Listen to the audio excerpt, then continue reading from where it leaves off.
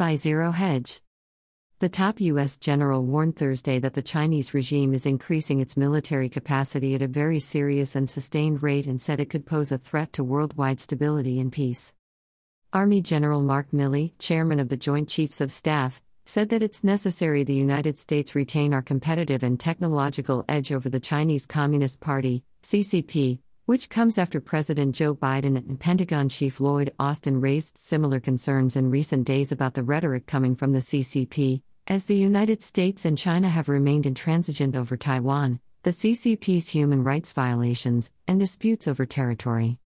Austin told senators on Thursday that Biden's defense request of $715 billion is needed to meet the challenge posed by the increasingly assertive regime.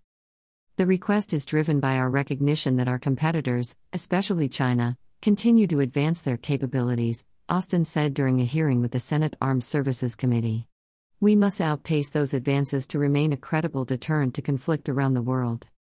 Milley also noted that the combined total defense spending by China and Russia is greater than that of the United States, although he did not say how he reached that conclusion during the hearing. But aside from that, China poses the number one military threat to the United States, he added. Earlier this month, a bipartisan group of senators visited Taiwan and said the United States would provide 750,000 COVID-19 vaccine doses to the island nation. It prompted a series of bellicose statements from Chinese officials, including Wu Qian, a spokesperson for China's Ministry of National Defense, who alleged the United States is seriously undermining stability in the region. Wu then threatened that anyone, without providing names, who dared to split Taiwan from China would see a resolute attack head-on from the Chinese army.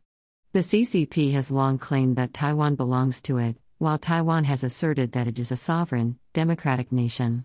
Because the regime believes Taiwan is part of its territory, it opposes any government or world body from establishing ties with the island nation. J-15 fighter jets on China's sole operational aircraft carrier, the Liaoning, during a drill at sea in April 2018. China /AFP via Getty Images. Milley's comment comes months after another top U.S. commander, Admiral Philip Davidson, head of the U.S. Indo-Pacific Command, warned the same Senate panel that China's military is threatening U.S. dominance in the Pacific. The military balance in the Indo-Pacific is becoming more unfavorable for the United States and our allies, Davidson said, adding, our deterrence posture in the Indo-Pacific must demonstrate the capability, the capacity, and the will to convince Beijing unequivocally the costs of achieving their objectives by the use of military force are simply too high.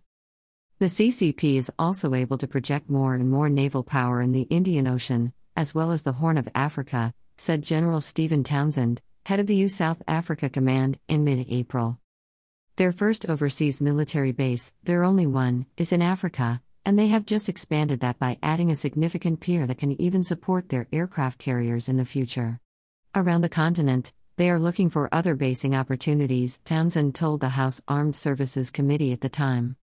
The Senate on Tuesday passed a nearly $250 billion bill to invest in manufacturing and technology to outcompete with Beijing, which includes some $190 billion in spending.